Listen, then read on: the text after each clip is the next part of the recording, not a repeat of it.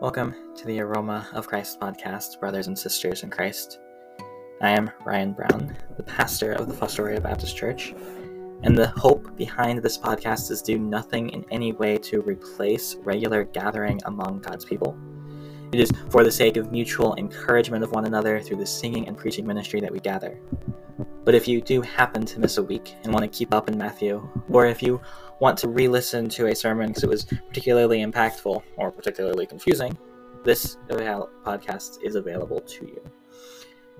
And so we continue on the Aroma of Christ sermons from the pulpit of Fostoria Baptist Church.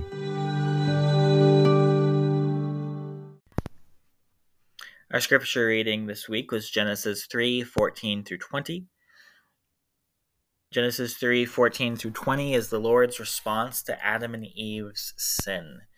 So we have, prior to this, within the biblical narrative, God creating all things by his word and everything being very good. We have the Sabbath rest that is present and enduring for the people, for Adam and Eve, as they walk with God, as God visits them in the cool or wind of the day. And then we have the serpent, denying the word of God and tempting for disobedience, such that Eve does take of the fruit and gives it to Adam, and he eats too. And the Lord begins to ask questions that he already knows the answer to, and kind of draws out confession of sorts from Adam and Eve. Only the confession ends up being a blame game. Adam points to the woman points to the serpent, and the serpent says nothing.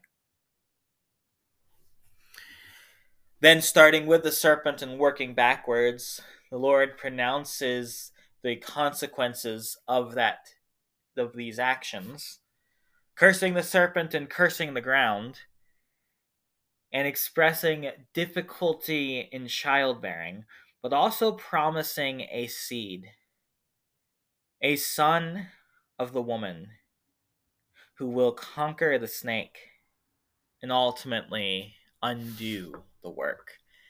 Redenies a people and a world.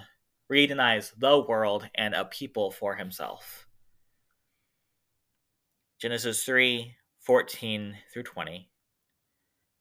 And the Lord God said unto the serpent, because thou hast done this, thou art cursed above all cattle, and above every beast of the field.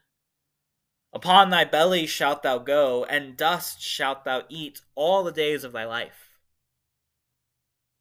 And I will put enmity between thee and the woman, and between thy seed and her seed. It shall bruise thy head, and thou shalt bruise his heel. Unto the woman he said, I will greatly multiply thy sorrow and thy conception. In sorrow thou shalt bring forth children, and thy desire shall be to thy husband, and he shall rule over thee.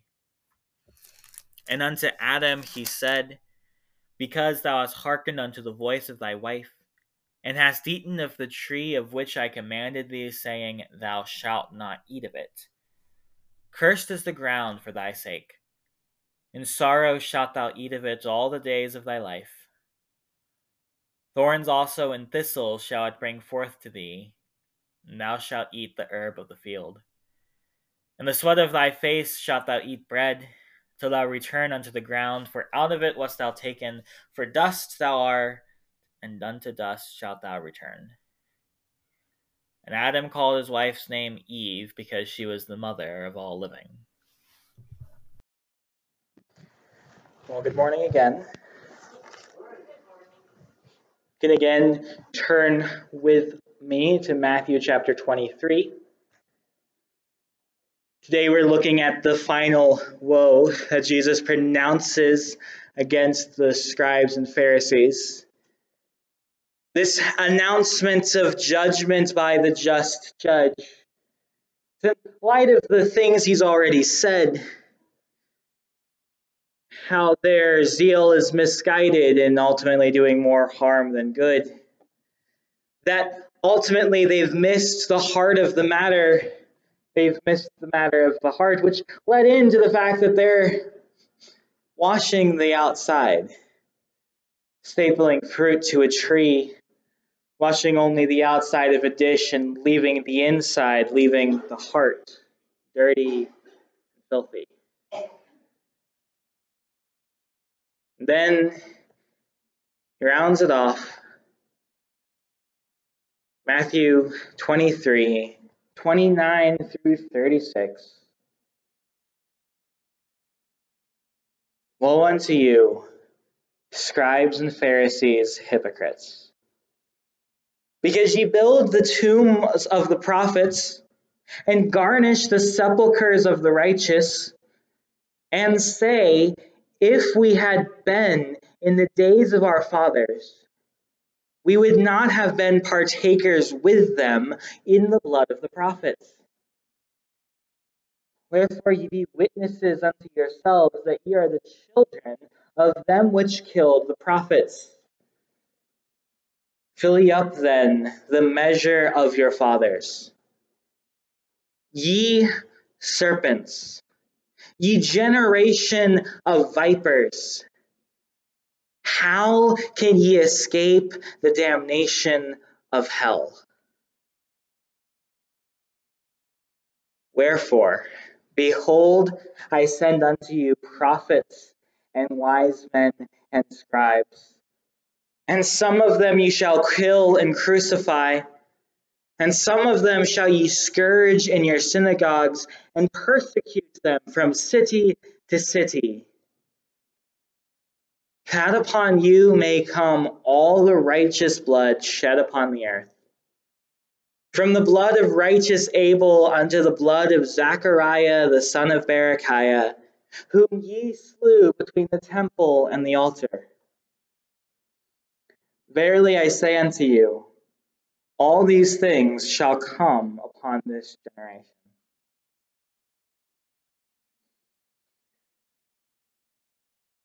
Father, we ask that by your Spirit you would speak to us today. Speak to us of the glories and grace of your Son. Speak to us of your justice and your mercy, both displayed in these words, both displayed in the life of Jesus, and both displayed in his death. May we rightly understand how we might escape from being sentenced to hell. And may we rightly live as one so saved by things outside of us, to live humbly and to live belonging to you, since we've been bought with a price. And so, Lord, we pray these things in the name of your Son, Jesus. Amen.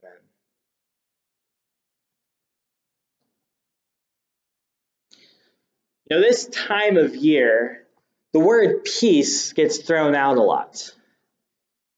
Indeed, it might not just be this time of year, but it can often be mentioned in connection with the Christmas season, that it's a time of joy and a time of peace. I was reading online this week.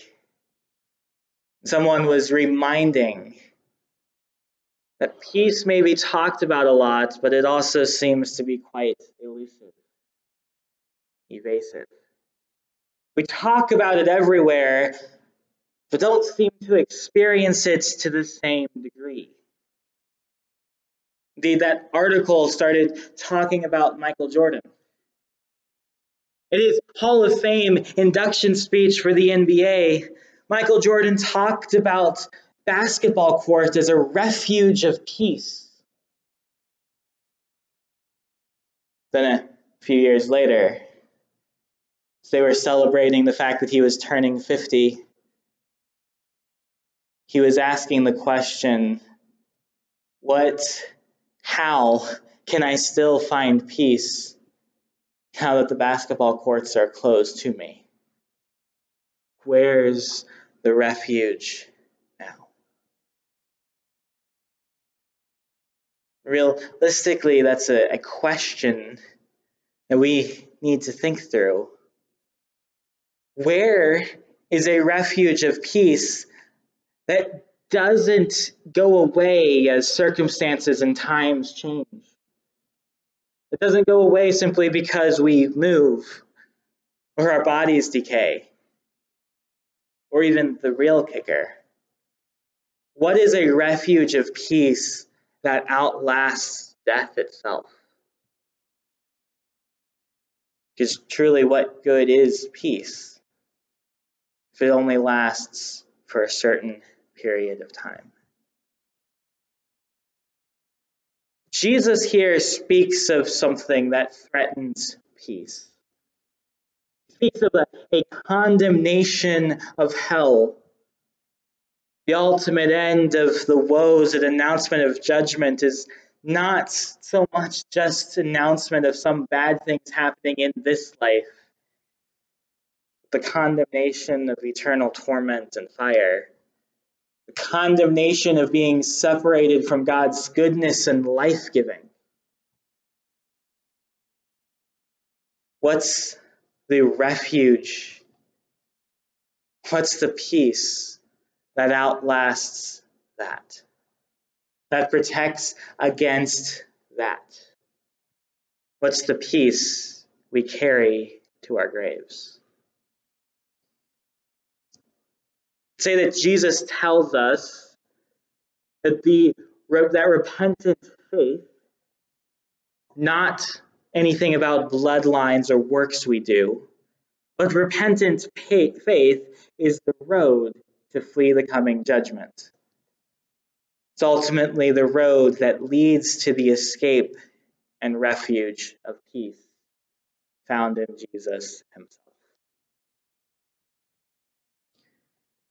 We begin with the last woe, woe 7, verses 29 to 33, decorating graves. Verses 29 to 33. Woe unto you, scribes and Pharisees, hypocrites, because ye build the tombs of the prophets, and garnish the sepulchres of the righteous, and say, if we had been in the days of our fathers, we would not have been partakers with them in the blood of the prophets. Wherefore, ye be witnesses unto yourselves that ye are the children of them which killed the prophets. Fill ye up then the measure of your fathers. Ye serpents, ye generation of vipers, how can ye escape the damnation of hell?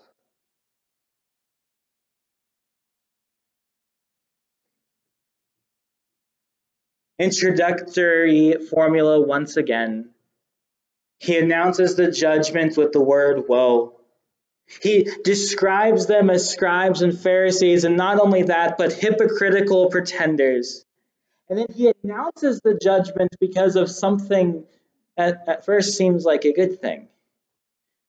They're decorating the graves of the prophets and the righteous men.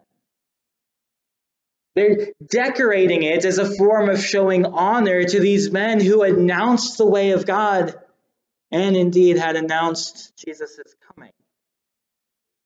Their hope, their expected effect is to be honoring them. And indeed, they even have the naive statement in verse 30 that they would have done differently than their fathers. Their fathers killed the prophets, but had they been there, they would not have partaken in that blood. The impulse we tend to keep with us. Thinking about sins of the past, perhaps we think about the Israelites in the wilderness. Perhaps we think about Peter and his denials. Perhaps we even think about Mrs. Job. But we tend to harp and heap blame and condemnation We tend to say if we had been in their shoes, we wouldn't have done the same things. And that's what the Pharisees are doing as they are washing and garnishing the sepulchres and graves of these righteous men, saying, we wouldn't have partaken in the blood had we been there. But Jesus tells them that in so doing, they are witnesses unto themselves. They are children of those that killed the prophets. Now, there's a lot going on in that description of the fact that they are children of those who killed the prophets. For one thing, and mentioned and talked about in Sunday school, the fact that the Lord visits the iniquity of the fathers unto the children, unto the third and fourth generation. Not because the father's sins are punished in the children, but because, as was mentioned in Sunday school, children learn what they live. Certain sins tend to be passed down from generation to generation. There's even the reality that when you have something like son of blank within Hebrew language, within Hebrew culture, could also be saying you're characterized by that thing. Is it the case that they are sons of those who killed the prophets? Not just because they are the physical offspring, but because they share a resemblance between them. There is even more. Turn back with me to Matthew chapter 3.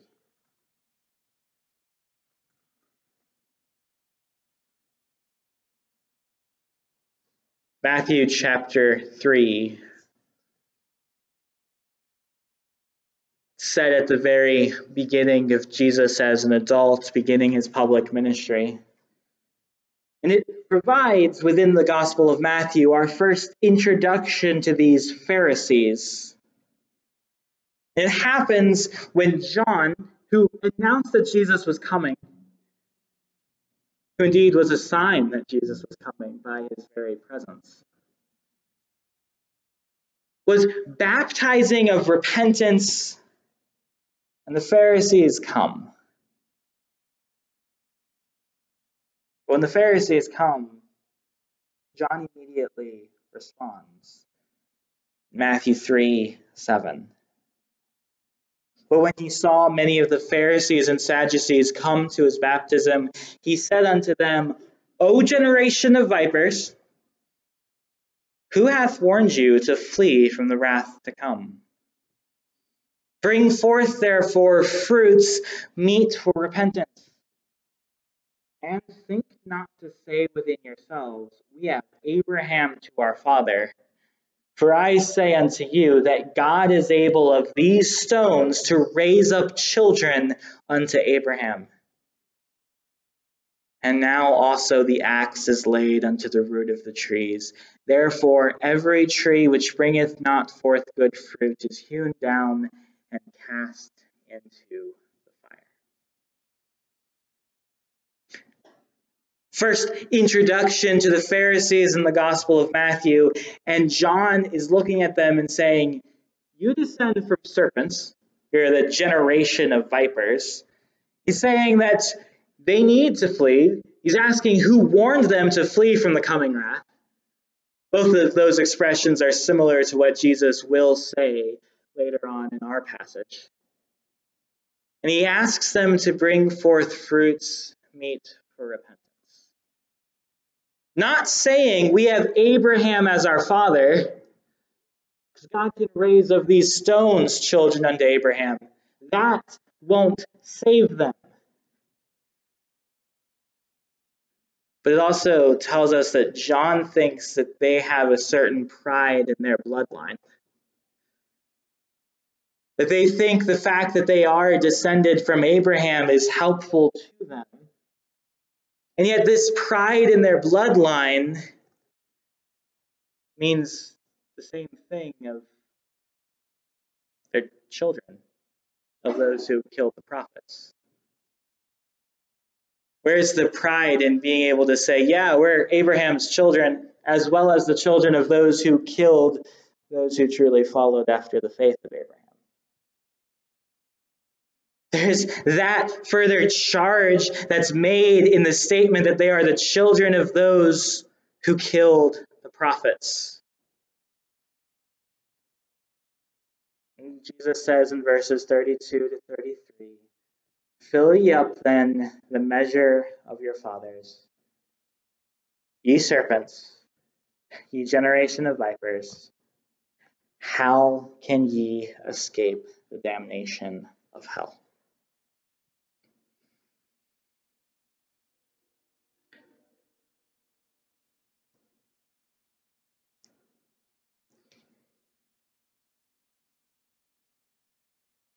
Passage we read in scripture reading of Genesis 3:14 through 20, particularly Genesis 3:15, presented a hostility between those who were children of the woman and those who were children of the serpent.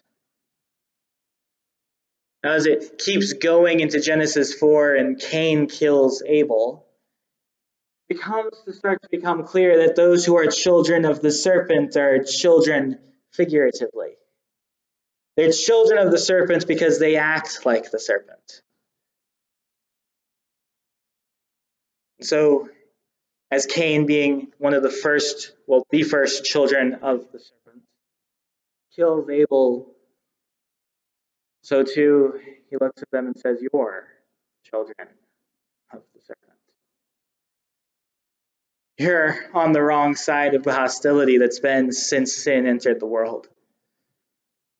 You're sitting with the one who will be condemned. So how can ye escape the damnation of hell?"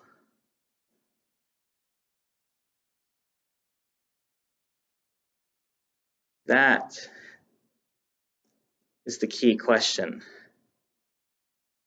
Not just for the Pharisees, but for anyone. It's the key question for us. Adam and Eve, first man and the first woman. When we think about bloodlines, we ultimately all trace ourselves back to them. And Adam sinned. Indeed, from that one man, sin entered into the world, and death by sin, because that all have sinned. We will have as part of our bloodline an inherited guilt, but then we ourselves engage. We ourselves sin. Not one person in this room has not sinned. And I'd even go so far to say that there's not one person in this room who has not sinned today.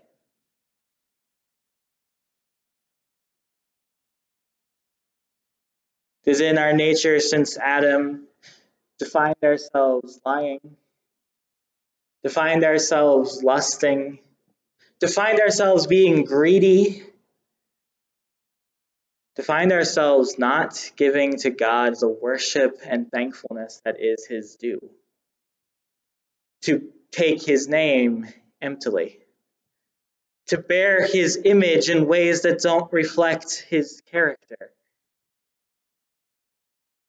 And with that being the case, we're not going to find blood, nor are we going to find righteousness of our own that's going to protect us and cause us to escape the damnation of hell. Because after all, any righteousness of our own is simply cleaning the outside of the dish, leaving the inside dirty.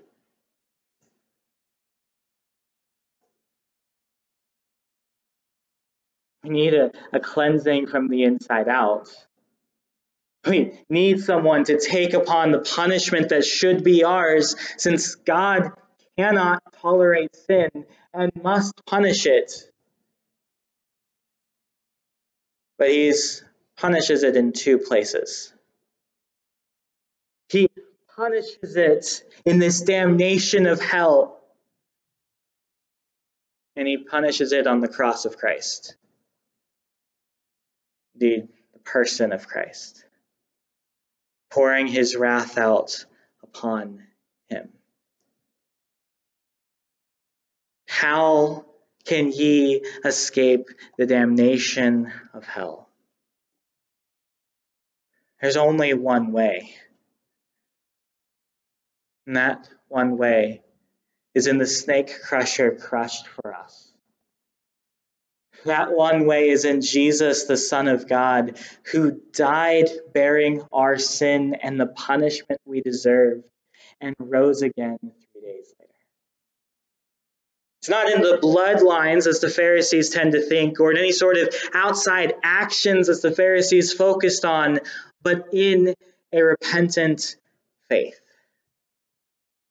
Repentance being a fancy word for turning. We're turning from our sin. We're turning from our self-righteousness. We're turning from anything that we could put our confidence in and instead placing it in Jesus Christ. Turning from sin to Christ on the cross.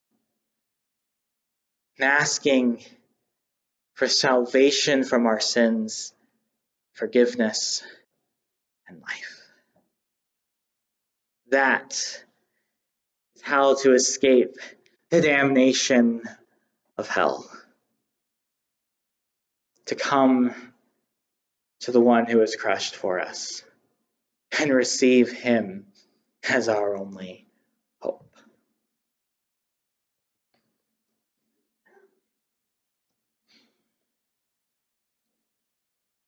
Jesus ends with the question, how are you to escape the damnation of hell? And then he continues his discourse summarizing the results of all of the woes with the word wherefore or therefore and a reality of all the righteous blood. Matthew 23, 34 to 36. Wherefore, behold, I send unto you prophets and wise men and scribes, and some of them ye shall kill and crucify, and some of them shall ye scourge in your synagogues, and persecute them from city to city, that upon you may come all the righteous blood shed upon the earth. From the blood of righteous Abel unto the blood of Zacharias the son of Barachias, whom ye slew between the temple and the altar. Verily I say unto you, all these things shall come upon this generation.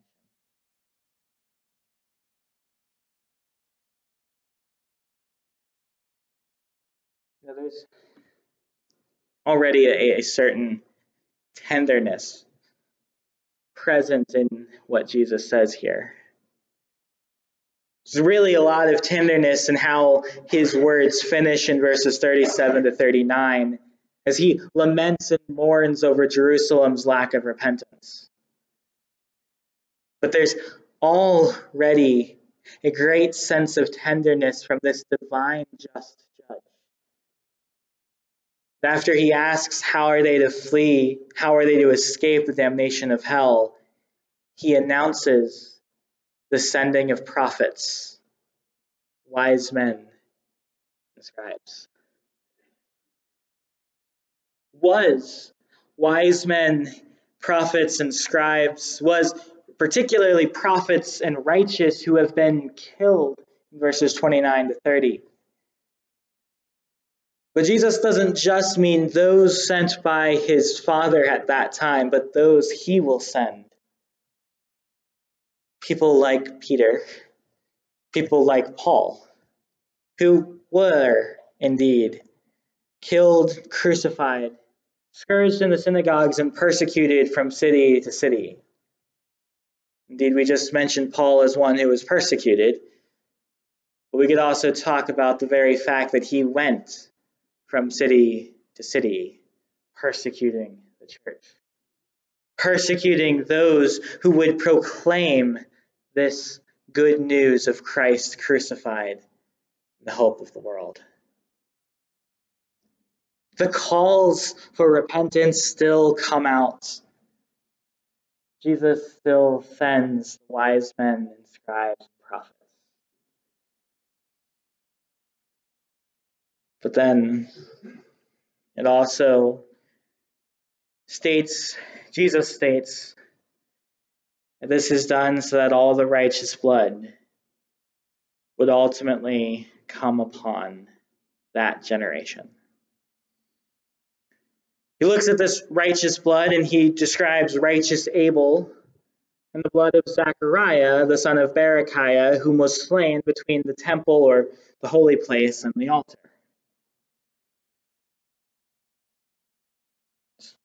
Turn back to Genesis 4.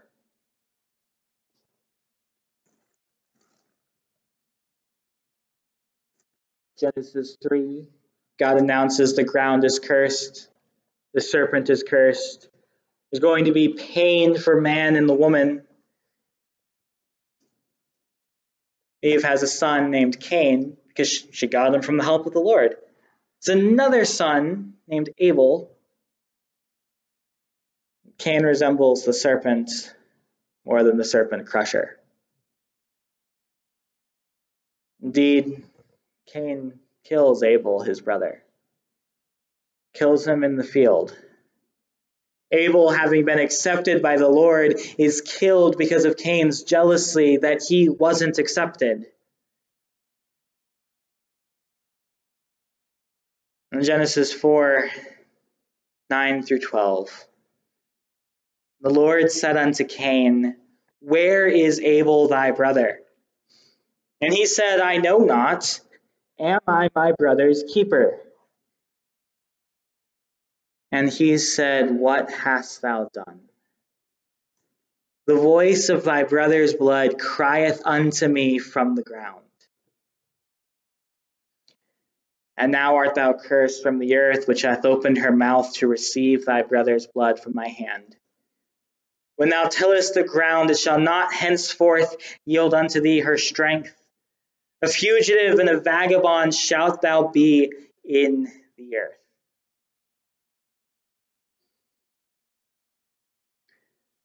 The Lord again asks the question he already knows the answer to, but Cain isn't playing any blame game. He simply lies to say he doesn't know. Tries to make it seem like it's not his concern. So the Lord asks, "What have you done?" "The voice of your brother's blood crieth out unto me from the ground." It's crying out for vengeance and justice. It's crying out for retribution. So for the first time within the Bible, a human being is cursed, as God announces a curse upon Cain. "Cursed are you from the earth." From Abel to Zechariah, the son of Berechiah, whom was slain between the holy place and the altar. Now there's question about what Zechariah is mentioned here. There's a Zechariah the prophet, and there's a Zechariah the priest. And the thing about Zechariah the prophet is that we know that somewhere in his lineage there is a man named Berechiah. But the thing about Zechariah the priest is that we know he was killed between the holy place and the altar. So we have to assume information we don't have that Jesus did, that either Zechariah the priest had a father or grandfather named Berechiah, or that Zechariah the prophet died in the same way as Zechariah the priest. But I tend to think that we're supposed to see this as Zechariah the priest, whose death is mentioned in 2 Chronicles 24. You can turn there if you want to. There, Joash is reigning, and Jehoiada has been a good counsel to Joash, such that he's been following the Lord. But then Jehoiada dies. Joash doesn't continue to follow the Lord, but Zechariah stands up and says we should continue to follow.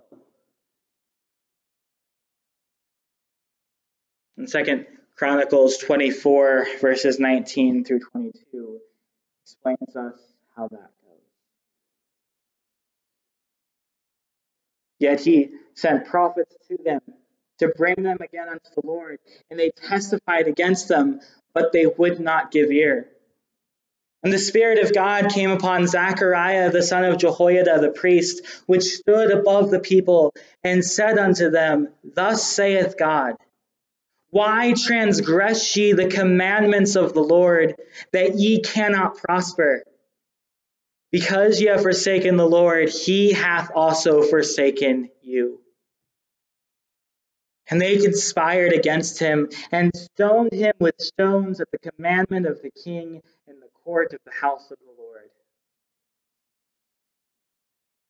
Thus Joash the king remembered not the kindness which Jehoiada his father had done to him, but slew his son.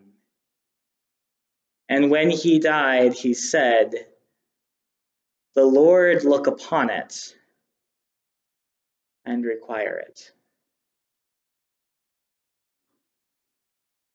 Genesis 4, the Lord says that the voice of your brother's blood is crying out from the ground.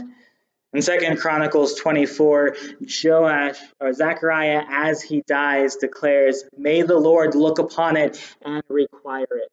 May he require my blood at your hands. The blood cries out for vengeance, for justice, for retribution.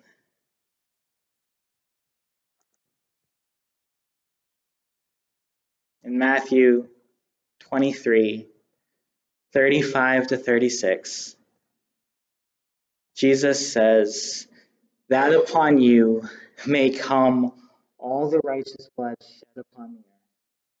From the blood of righteous Abel unto the blood of Zechariah the son of Berechiah, whom ye slew between the temple and the altar.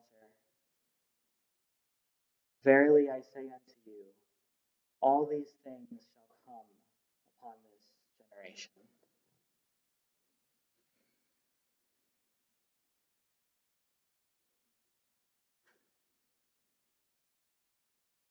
Jesus is announcing that the blood that's been crying out for vengeance will have itself satiated with this generation. The temple order is in the process of being undone. Jesus will leave the temple and leave it abandoned, deserted. The temple itself will ultimately be destroyed during that same generation. The blood will come upon.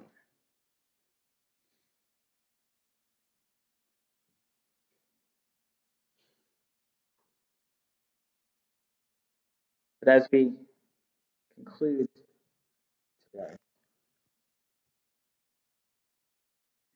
I want us to think about Hebrews 12:24. Matthew 23 is not the last time that the blood of Abel is mentioned in the Bible.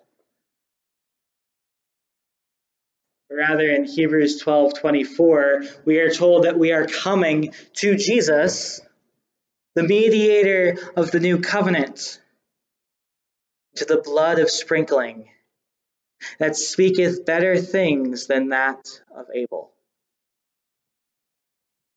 Abel's blood and Zachariah's blood and the blood of all other righteous men shed upon the earth call out vengeance, judgment, and retribution. But for those who believe, the blood of Christ calls out mercy, pardon, forgiveness. It calls out salvation and eternal life. Ultimately, it calls out a refuge of peace and an escape from the coming condemnation. It cries out life forevermore. So come to the blood of sprinkling that speaks this better word. Come to Jesus and receive his life. Come to the one who bore your sins and is a refuge of lasting peace, a refuge that allows you to escape from the coming condemnation. Father God, we thank you that your Son's blood speaks a better word than the blood of Abel. And it doesn't just speak, here's a good example, but rather it speaks, it is finished, it is done, it is paid for, take and receive. We are glad, Lord, that you have provided for us a way and a hope. And we are asking, Lord, that we would rejoice in that more and more, and that the overflow of our rejoicing in it would spread out to those around us. Lord, thank you. It is in your Son's name that we pray. Amen.